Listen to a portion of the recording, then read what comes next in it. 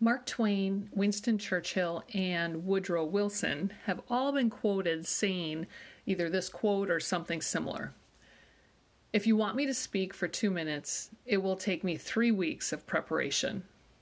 If you want me to speak for 30 minutes, it will take me a week to prepare. If you want me to speak for an hour, I am ready right now. How much preparation do you put into any presentation that you give?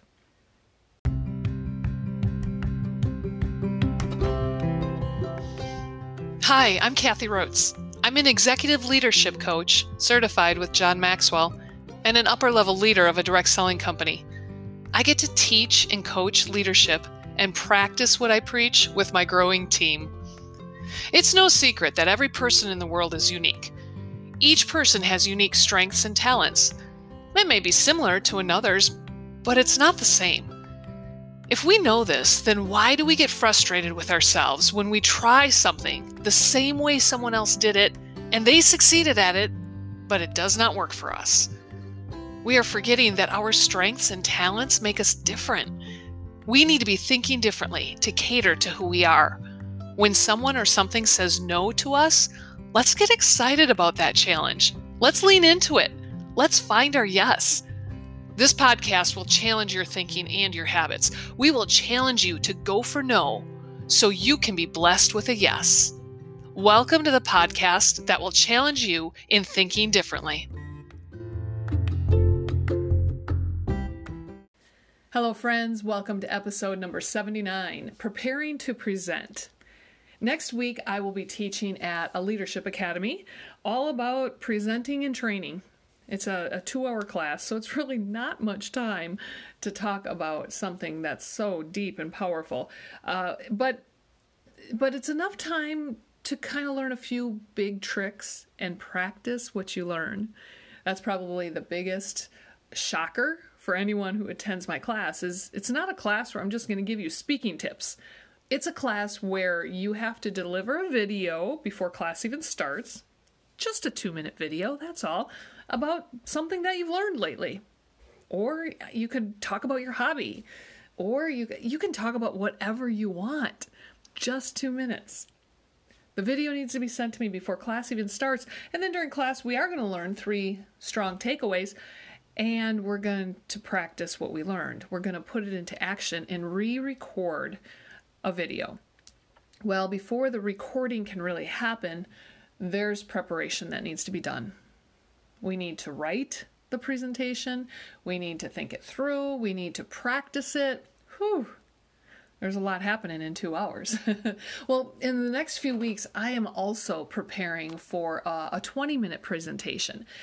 And, it's really good for me to go have this opportunity to practice what I'm teaching, because I feel the anxiety that my students feel.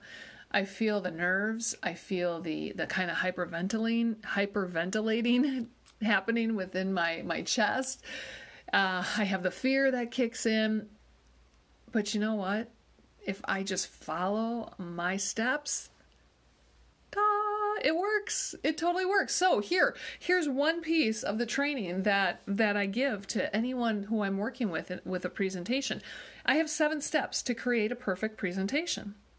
And it's in the visual of an upside down triangle. So imagine a triangle with the base of it or the flat part of it at the top and then the point at the bottom. Step number 1 goes at the top of your triangle, which is the flat base. Completely write out your presentation. A good presentation, actually, the actual presenting of it's the easy part. It's the writing of it that is the challenge, but that's where the gold really sits. I highly recommend that any presentation that you ever need to give is written out completely written out. Once that's done and perfected and what you want it to be, step number 2 is you need to practice this 7 times out loud. Literally, stand up in your office or in your home. I always like to shut the blinds and close the door so nobody sees me talking to myself.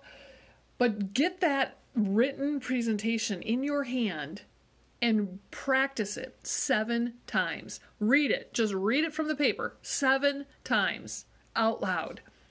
How you think about or how you read different things is much different than how you say it out loud. So that's why you need to be in position, in the right environment. That's why standing is what I usually do, and speaking it out loud to really hear if that's what you want it to be. Okay, then step number 3. Well, now it's time for you to start slimming down your content. Because when you present anything, if it's informal, one-on-one with somebody, or if it's formal, you don't want to read it from a paper. So you want to start slimming down your content to just be bullet points, high-level bullet points. And then step number 4, grab your slimmed down version of bullet points and practice it 7 times out loud. Well, 7 times out loud. All you have in front of you are the bullet points. The more that you practice it, the more you're going to realize where your gaps are. Maybe you're forgetting a transition, or you're forgetting the words that you want to say, or you're forgetting a whole section. That's why we're practicing it 7 times. We're starting to memorize it as well. Okay, step number 5. Step number 5, you need a note card. So it's time to go get yourself a note card. It doesn't have to be the tiny note card. It can be the bigger note card, and I don't care what color it is. But now is the time to take those bullet points from step number 3 and create a table of contents and write it on the note card. You should have more white space on your note card than words. This isn't math class in high school where you were allowed to take a note card into the test and you filled it in front and back with really tiny text. Yeah, that's not what this is. This is just a tool to help you feel comfortable just in case you forget something. Again, maybe it's a tough transition or a whole section that you lose your place. And that's exactly how you need to think of this. If I were to lose my place during the presentation, how can I quickly get myself back on track?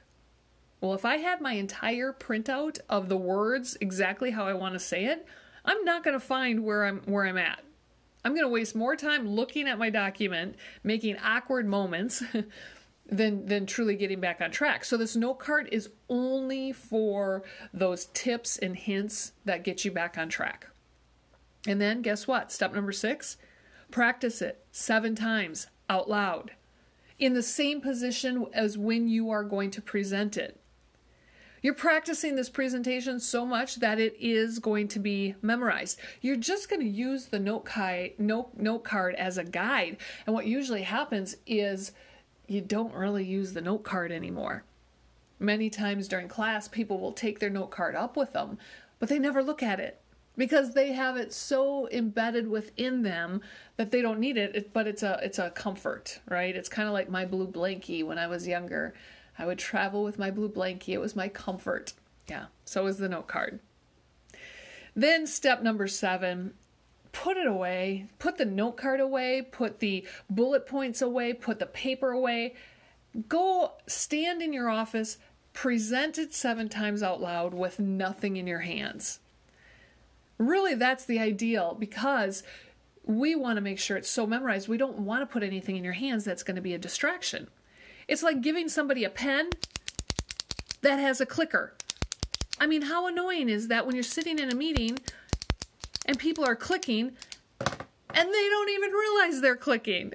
Well, the same thing happens when we have a note card in our hand. So, step number 7, no prompts, stand up, talk out loud, share your presentation. Okay, what do you think? What do you think? Do you do this? Will you do this? Why would you do this?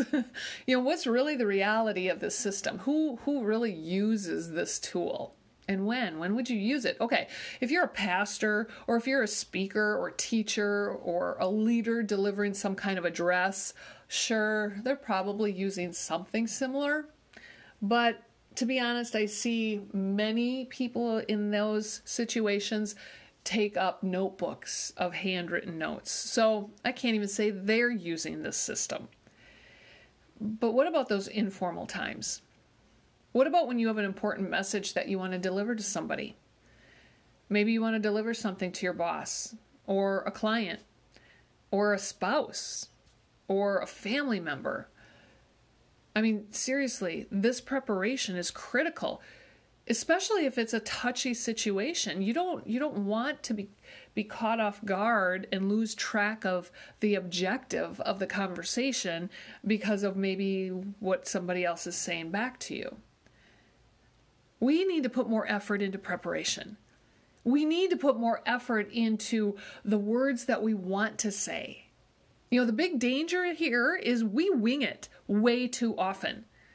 I've sat in church services where, goodness gracious, I got what they were saying in the first 5 minutes, but 70 minutes later, we're still saying the same thing. We don't want to kill our audience by talking too much. So put more energy into preparing your words that you want to say. Please, please, please put more energy into those words. Part of this quote says, if you want me to speak for 2 minutes, give me 3 weeks to prepare.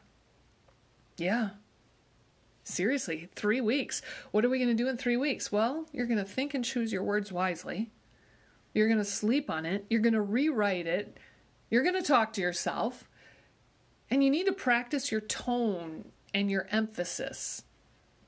So, as we wrap up this episode, above anything, I want to encourage you to create a habit of preparation. Don't wing it. You'll be more credible and better received. Create a habit of preparation. We'll see you next time.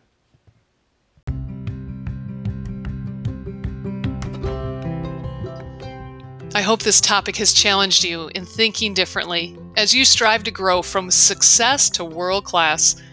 Please follow this podcast, visit our websites, and follow Unity Consulting and Chef Kathy on Facebook. That's chef, like a cook, CHEF. Be sure to share this with your friends. I look forward to connecting with you next time to challenge your habits so that you are more efficient and fully empowered.